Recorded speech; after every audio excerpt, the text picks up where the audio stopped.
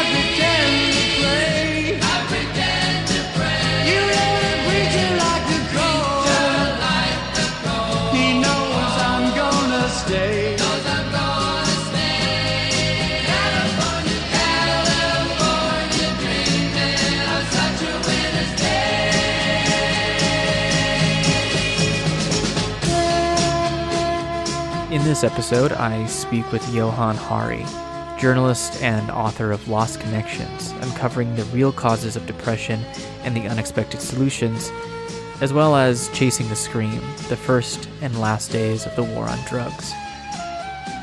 In this conversation, Johann goes over some of the themes in his latest book, Lost Connections, which includes exploring some of the root causes of depression and anxiety, understanding some of the deep misconceptions we have in Western societies about treating anxiety and depression, as well as pointing to the possibility and the potential for radical change to occur in alleviating these mental health issues we see permeating throughout our society.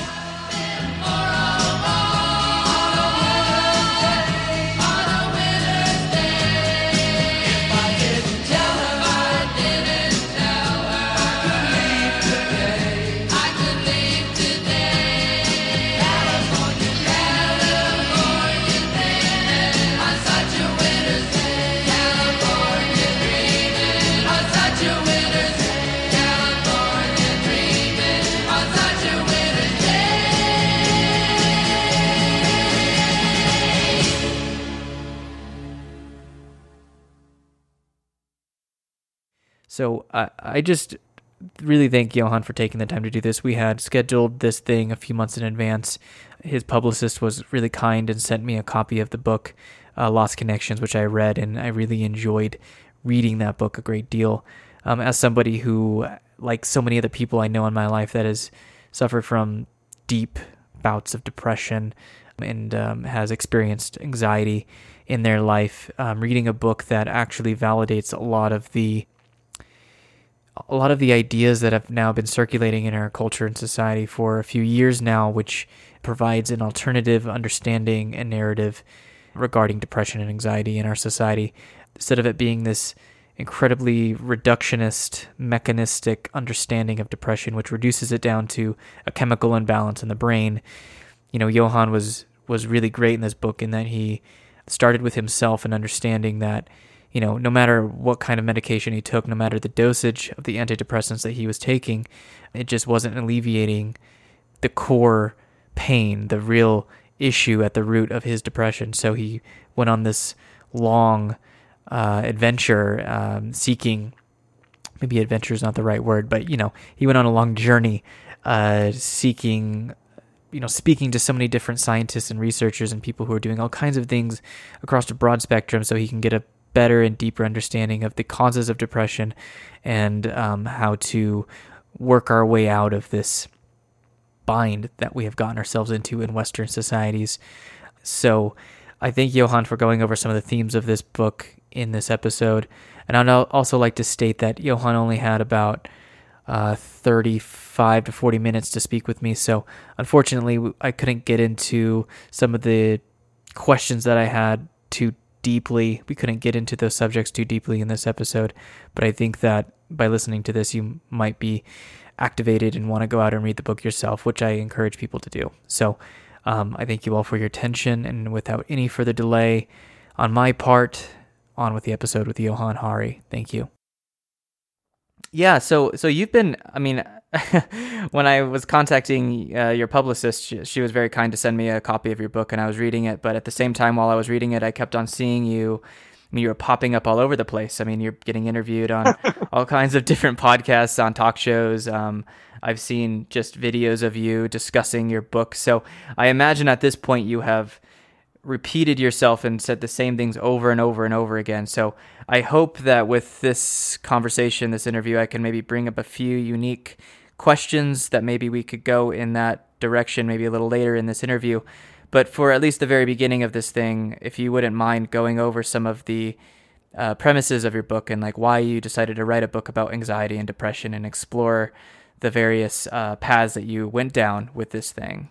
I think that'd be great. My youngest nephew, Ben, always takes the piss out of me because I gave a TED talk a couple of years ago and he's watched me basically give that same talk like loads of times.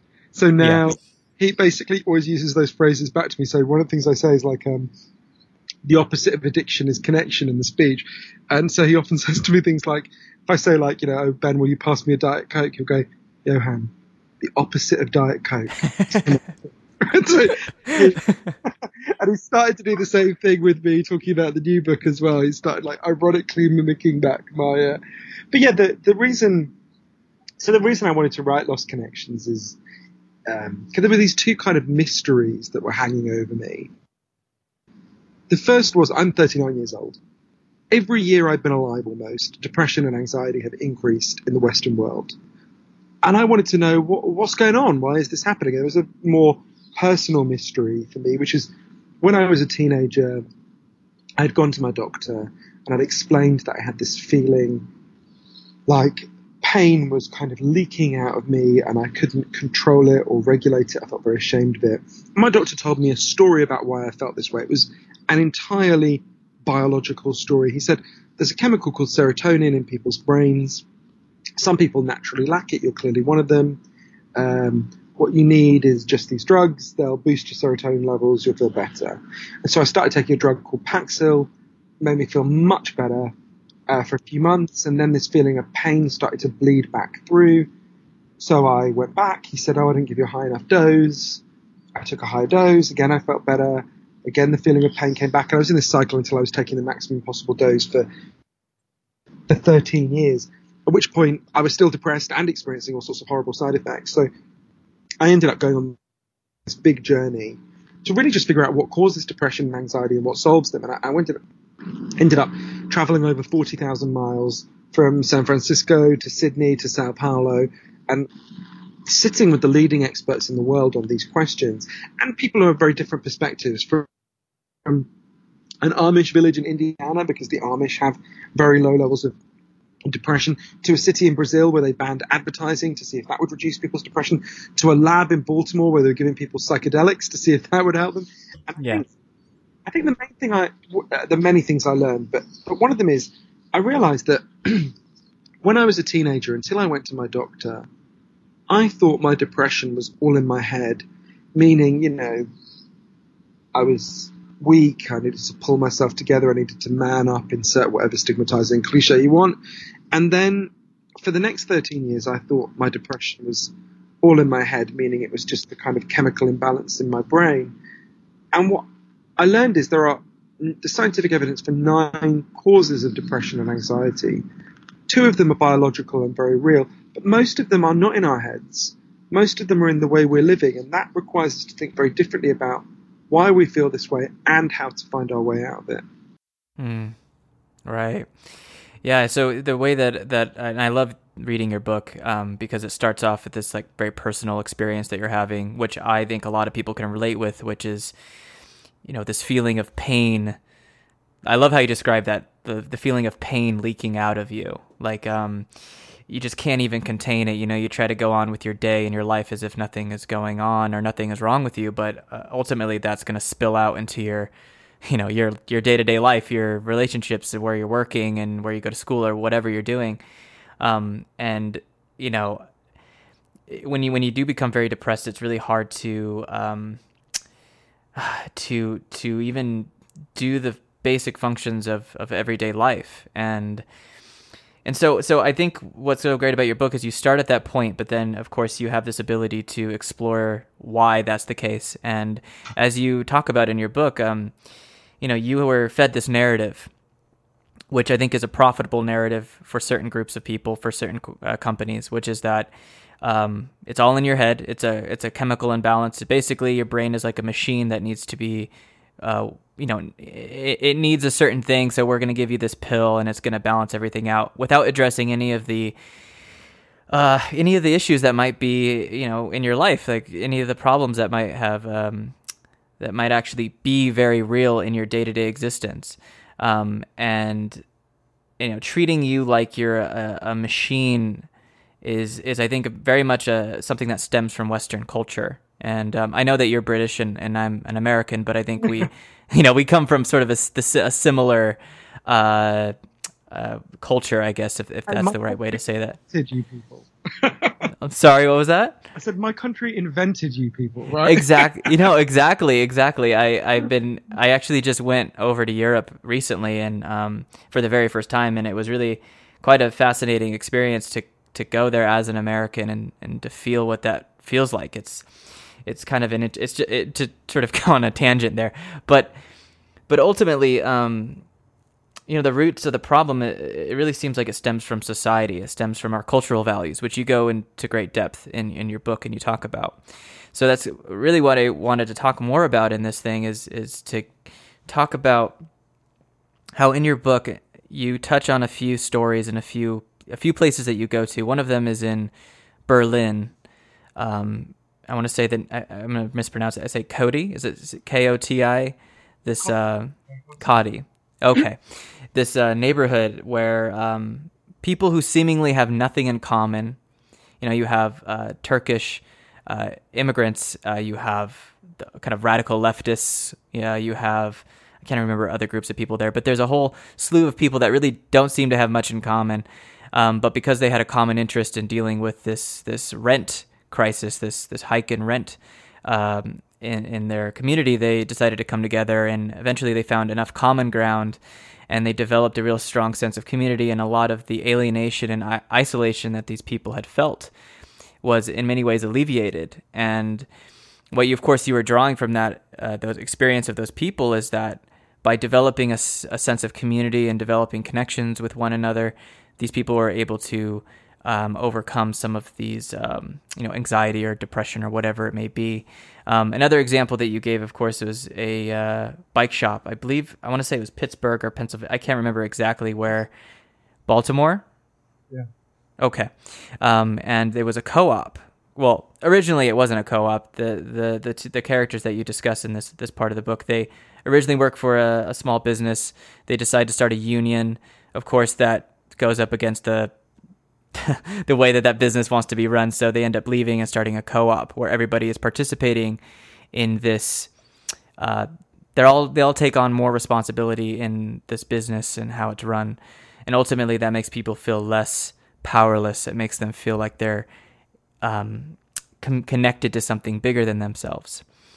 So what I feel like your book is so good at is taking your personal story, and then you challenged yourself. You went out and explored why this is the case. And what it seems to be ultimately is that we are not connected to one another any longer, and that the value systems of our culture, of Western civilization, seems to create these serious mental health issues in these societies and in these cultures. So I guess what I wanted to ask you, if I could, sorry to ramble on like that, but if I could maybe surmise that into some sort of question, which is, when you were writing this book and you were coming across these examples of people finding community and finding alternative ways of existing, I guess that you could say, did it ever like kind of come out to you that maybe the solutions that we need are really deeply radical, in that the way that we have to really deal with this widespread issue of anxiety and depression in American society or British society or Western society more generally, Western civilization more generally, is that there needs to be a radical restructuring of our economic system, our social systems, and our value systems? Well, I tried to be guided by what the best experts say about this. And the World Health Organization is the leading medical body in the world. And they said mental health is produced socially.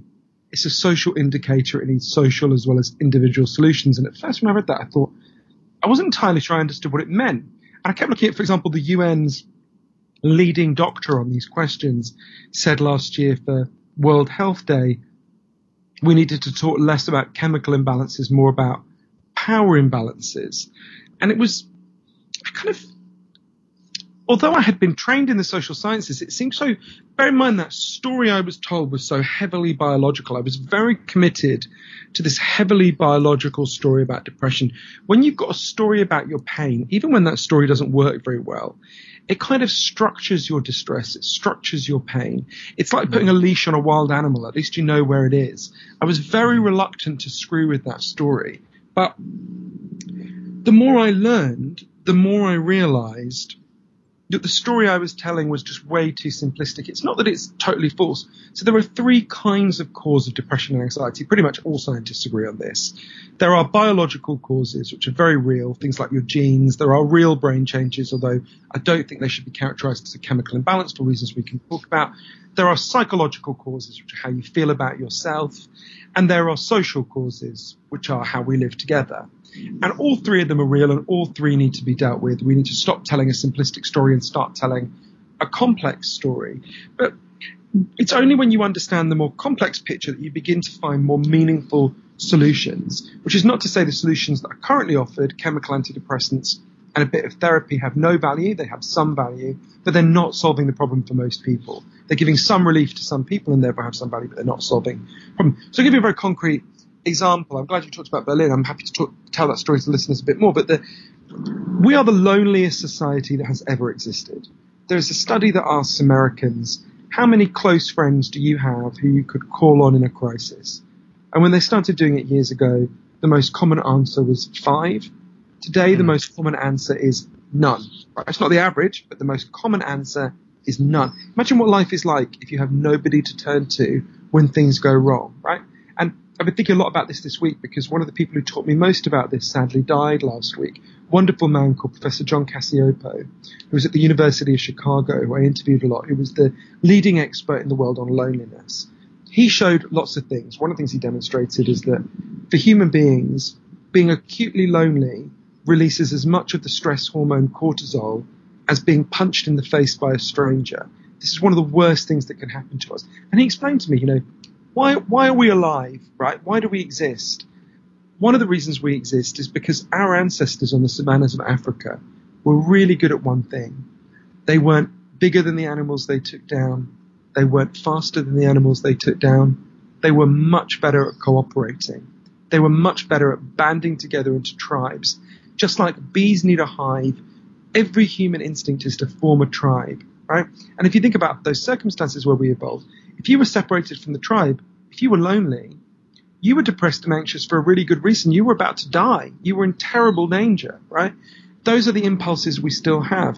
And I was really interested to look at. So Professor Cacioppo proved very clearly that this is one of the factors that increases depression and anxiety really significantly. And we know there's lots of evidence loneliness has increased. So I was interested in, well, what's the solution to that, right? What's the antidepressant for that problem? And one of the heroes of Lost Connections is a doctor here in London who pioneered an approach to this. So Sam Everington is a doctor in one of the poorest parts of London, in East London, where I'm where I lived for a long time. Although sadly he was never my doctor. And Sam was really uncomfortable because, like me, he's not opposed to chemical antidepressants, but he had loads of patients coming to him who were really depressed and anxious. And, you know, he could just see that giving them chemical drugs alone wasn't solving their problem. It was giving some of them some relief, but it wasn't solving their problem. So he decided to pioneer a different approach. One day a woman came to him, who I later got to know, called Lisa Cunningham. You know, Lisa had been shut away in her home with terrible depression and anxiety for 7 years. And Sam said to her one day, you know, Lisa, I'll carry on giving you drugs, but I'm also going to prescribe something else. I'm going to prescribe for you to take part in a group. There was an area behind the doctor's surgery that was known as Dog Shit Alley, which gives you a sense of what it was like. Just kind of scrubland where dogs would go and shit. And Sam said to her, what I'd like you to do is come in twice a week and with a group, and I'll turn out and support you. And with a group of other depressed and anxious people, I'd like you to turn Dog Shit Alley into something beautiful. The first time the group met, Lisa was literally physically sick with anxiety. But what she noticed is most of the time depressed and anxious people are basically only given spaces to go and talk about how depressed and anxious they are. But this group gave them a chance to talk about something else. They decided they were going to learn gardening. They started to put their fingers in the soil. They started to learn the rhythms of the seasons. There's lots of evidence that interacting with the natural world is a really powerful antidepressant. And another thing happened. As they got to know each other, they started to form a tribe. And they did what human beings do when we form tribes. They started to solve each other's problems. For example, there was one guy in the group who was sleeping on a public bus. Everyone else in the group was horrified. They were like, well, of course you're depressed if you're sleeping on the bus. They started lobbying the local authority to get him housed.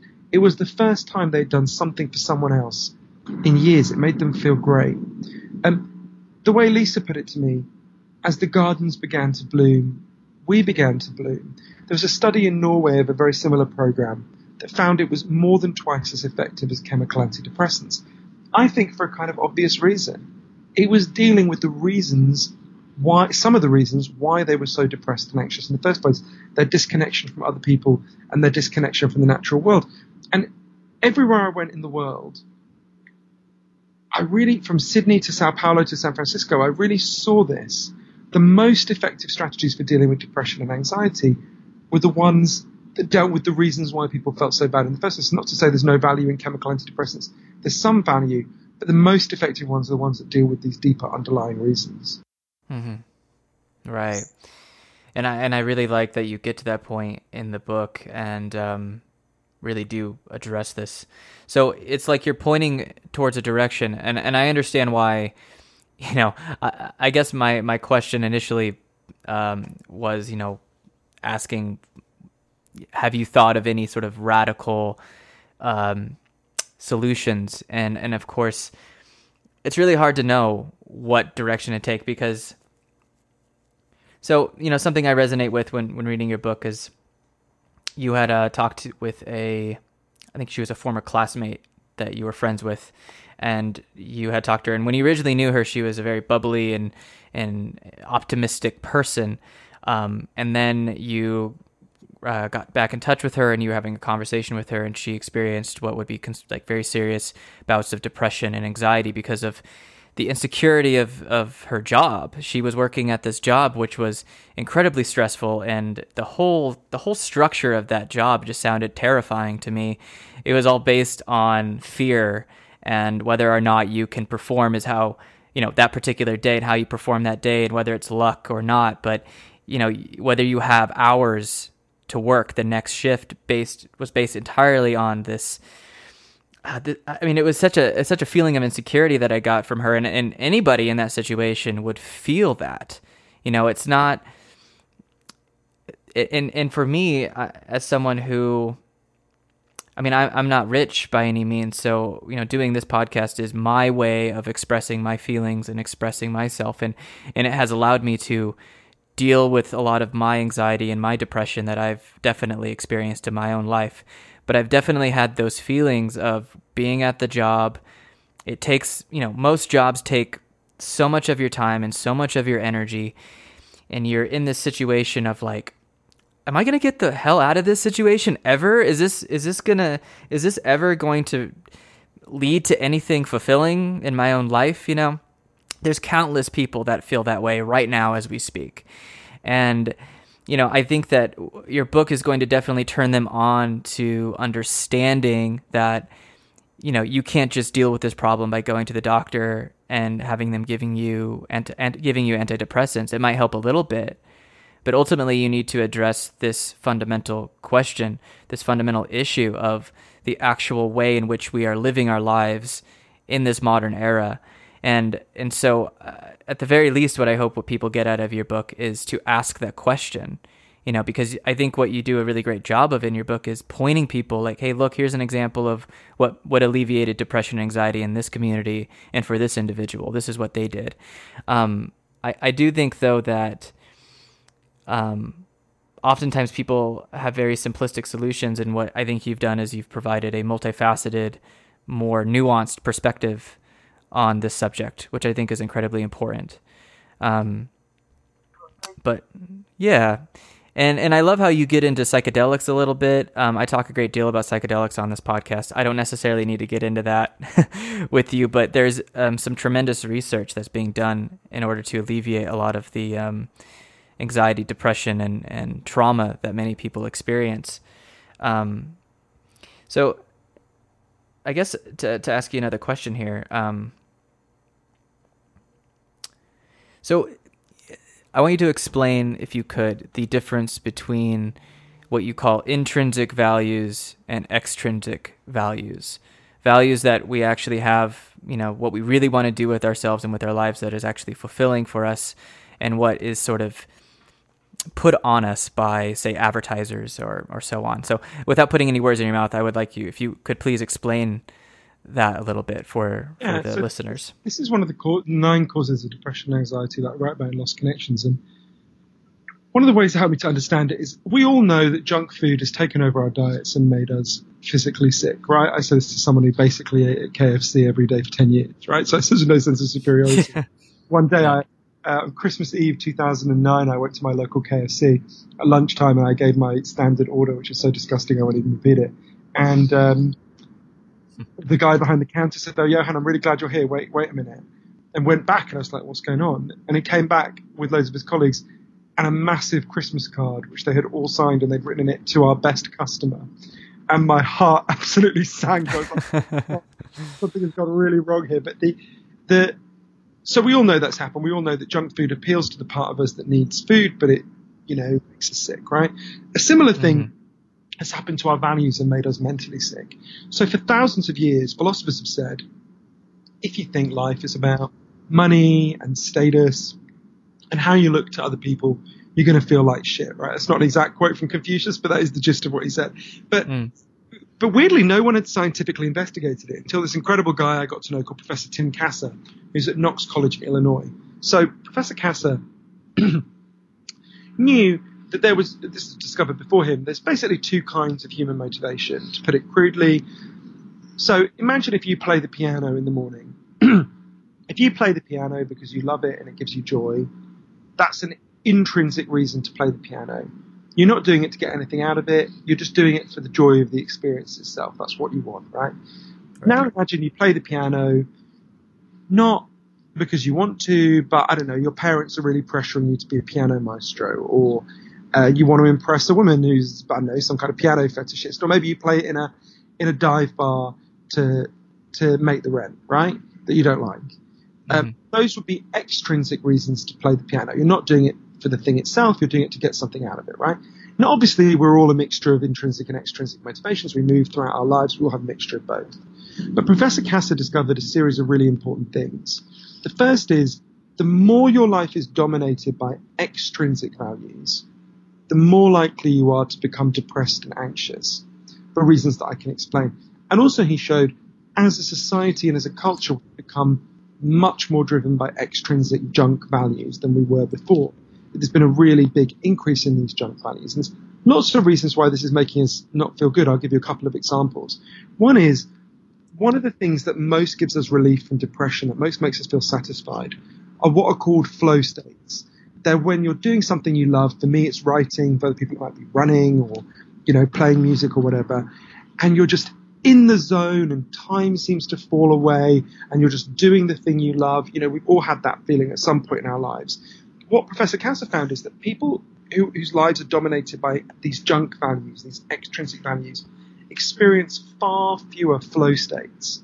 And there's many reasons for this. I mean, if you think about it, it's kind of straightforward. Imagine you're playing the piano because you love it. And then imagine you suddenly think, am I the best piano player in the United States right now? How are all these other people around me judging my piano playing? Hey, I've got to get someone to film me and put this piano playing on Instagram. How much am I going to get paid for this piano playing? You can see how that would jolt you out of the flow state into this external thinking. Well, that's happening all the time to people who are obsessed with extrinsic values. It makes you feel much worse over time. Another factor is people whose lives are dominated by junk values have much poorer quality of relationships. So to give an extreme example, in 2009, Melania Trump went and spoke at NYU. And I can't imagine why. And a student asked her, would you have married Donald Trump if he wasn't rich? And she said something like, well, do you think he would have married me if I wasn't beautiful? Now think about what that reveals about the nature of their relationship. It reveals that it's driven entirely by extrinsic junk values. It means Melania Trump knows if she got fat or burned in a fire or something, it's over. And Donald Trump knows if he stops being rich and having status, it's over, right? Mm-hmm. You can see how that would be a much more insecure relationship than people who would say, well, I love him because I just love him. I get joy in being around him. And, you know, you can see how different that is. And you can see why that would be a more insecure relationship. We're all, as a culture, becoming more like the relationship, they're extreme, but between Donald and Melania Trump, we've all moved somewhat in that direction. It's made our relationships more insecure. It's made us feel worse. So this is one of these factors, this kind of junk values, this belief that life is about money and status has really driven up our depression and anxiety crisis. And so that's one of the 9 factors that I talk about. Yeah. Well, I don't know if you feel comfortable even exploring this territory with me, but, like you discussed, people are becoming increasingly more depressed, increasingly more anxious. What do you think this is leading to? I mean, I look around America right now and I know a lot of it is fueled by, a media that is obsessed with crisis and obsessed with, violence and all that as well. So we tend to see the worst things that are happening around us versus, some of the more benign or okay things that are happening in our country. But, there's some very serious crises that seem to be emerging within, at least I can say, within the United States. And just walking around it in day-to-day life, I know so many people that are experiencing anxiety and depression. And I've been one of those people, and I've been able to cope with it a little bit better now as an adult. But ultimately, I've had my own very severe bouts of depression. But I mean, it's like I don't know if you even feel comfortable answering this, but it's like what.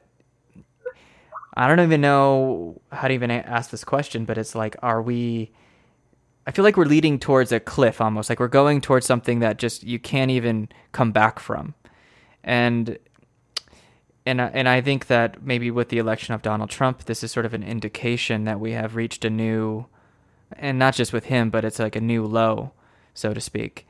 And I think I understand the point you're making. Mm-hmm, mm-hmm. I think we need to be careful about this. So everyone listening to this show knows that they have natural physical needs. You need food, you need water, you need shelter, you need clean air. If I took them away from you, you'd be in real trouble real fast. Mm-hmm. There's equally strong evidence that human beings have natural psychological needs. You need to feel you belong. You need to feel your life has meaning and purpose. You need to feel that people see you and value you. You need to feel that you have a future that makes sense. Our culture is good at lots of things. There are actually some very positive trends in our culture, but we've been getting less and less good at meeting these deep underlying psychological needs. And that is producing all sorts of apparent pathologies, whether it's our depression epidemic, our addiction epidemic. It's not the only thing that's going on in either of those things, but I think it's the primary driver. One of them is the very deep political crisis we're in. A society where people, I think a lot about, in the run up to the election, spent some time in West Cleveland with a group of people I'm writing about for another project, who do deep canvassing work. And we were on a street in West Cleveland in a neighborhood called Slavic City, which was like Detroit without the poetry of the ruins, you know, a long street where a third of the houses had been abandoned, a third had been demolished, and a third still had people living in them, often in really awful circumstances. And there was one house where we knocked on the door, and there was a woman who I discovered from speaking to her was the same age as me. I was 37 at the time. I would have guessed from looking at her she was 60, right? She'd had a really, I don't know what happened, but she'd evidently had a very hard life. And she was actually very intelligent, very articulate, very angry. She wasn't a Trump supporter, but she was determined not to vote. And we're talking, and she was talking about what the area used to be like for her parents and grandparents. And then she made this verbal slip that really stayed with me. She meant to say, she talked about how like they used to be able to get secure jobs and things. She meant to say when I was young. What she actually said is when I was alive. And it really hit me. That's how a lot of people felt. And, you know, as you can guess, I was there to try to get her to not vote for Trump. And certainly I wanted her to vote for Hillary. I was more a Bernie person, but, you know, obviously Hillary Clinton was, to me, radically better than Donald Trump. And, you know, she just said, look at my street. Look at it. You know, and I can understand if you live in a culture, although I desperately think she made the wrong choice in not voting, you know, if you live in a culture that's not meeting people's basic psychological needs, you're going to get a lot of people who say, just let it burn. Let it burn. What's it doing for me? Right? I can understand that. That's not irrational. And it's not that those people are stupid or racist. Our side need to stop talking about them that way. It's that their needs are not being met. And so I think we're in dangerous times. But I don't think it means, I mean, every alarm bell is ringing. The most powerful person in the world is Donald Trump. Like we're speaking a couple of weeks after the Arctic was 20 degrees warmer than it should be at this time of year. There are all sorts of terribly disturbing signs. But equally, the advantage to the alarm bells going off is, okay, at least it's clear that what we're doing is that 1 in 5 Americans will take a psychiatric drug in their lifetime. Something's gone really wrong, right? And the advantage to things going really wrong, I wish they hadn't, but the advantage to things going really wrong is at least the nature of the problem becomes clear. Now, I'm not one of those leftists who say the worse things get, the better they'll get. I don't believe that. Generally, the worse things get, the worse they get, right? But the advantage to this is it shows how deep the problem is. And one of the reasons why I'm not totally pessimistic is because I'm a gay man and I'm 39 and I've seen the world transformed in my lifetime, right? One of the stories I tell in the book is my friend Andrew Sullivan's story. You know, Andrew was diagnosed as HIV positive in 1994. His first thought was, I deserve this, because he'd been raised in such a homophobic environment. He was watching his friends die all around him, and he went to a little place in Cape Cod called Provincetown to die. And as the last thing he thought he'd ever do, he decided to write a book about a crazy, seemingly utopian idea, one that no one had ever written a book about before. He wrote a book suggesting the idea of gay marriage, right? He was convinced, well, it's too late for me, it's too late for anyone alive now, but maybe somewhere down the line someone will pick up this idea long after I'm gone, right? When I get pessimistic about this, I try to imagine going back in time and saying to Andrew, okay, Andrew, you're not going to believe me, but 26 years from now, A, you're going to be alive, good news. B, you're going to be married to a man. C, the Supreme Court of the United States is going to quote this book that you're writing now in a court case, making it mandatory for every state to introduce gay marriage. And I'll be with you the day after when you get an invitation to go to the White House, which will be lit up in the colors of the rainbow flag to go and celebrate what you and so many other people have achieved. Oh, and by the way, the president is going to invite you to do that. He's going to be black, right? It would have sounded like the most ridiculous science fiction you can imagine. It happened.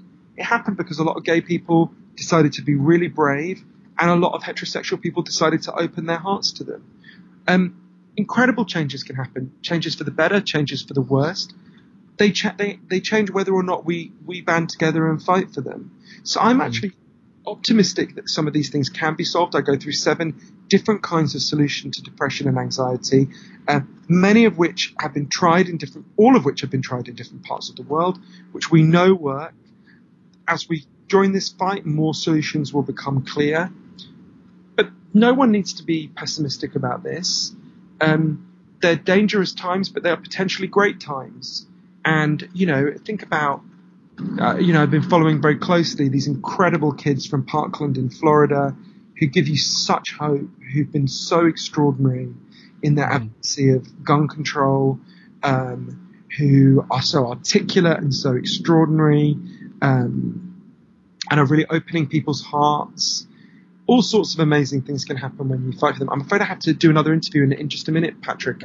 Sorry. That's okay. Yeah, that's okay. I knew we had about 40 minutes, and we're about 40 minutes into this thing. So, I do thank you for sharing some time with me and for doing this. We had scheduled this a few months in advance, so the fact that I'm able to talk to you and you were so kind to spend time with me means a great deal to me. So I thank you. Well, thank you so much for engaging so deeply with the book, and for thinking about it so deeply. And I should just say, because my publishers tell me if I don't say this, anyone who wants any more information about where to get the book or the audiobook, or to find out what a big range of people have said about the book, from Naomi Klein to Hillary Clinton to Elton John to Ariana Huffington, can go to www.thelostconnections.com, where they can take a quiz to see how much they know about depression and anxiety. They can listen to audio of a lot of the amazing people we've talked about. They can watch videos. They can see where to follow me on Twitter and Facebook and Instagram and all that sort of thing. Thank you so much, Patrick. I really appreciate it. Yeah, thank you. Thank you for listening to Last Born in the Wilderness.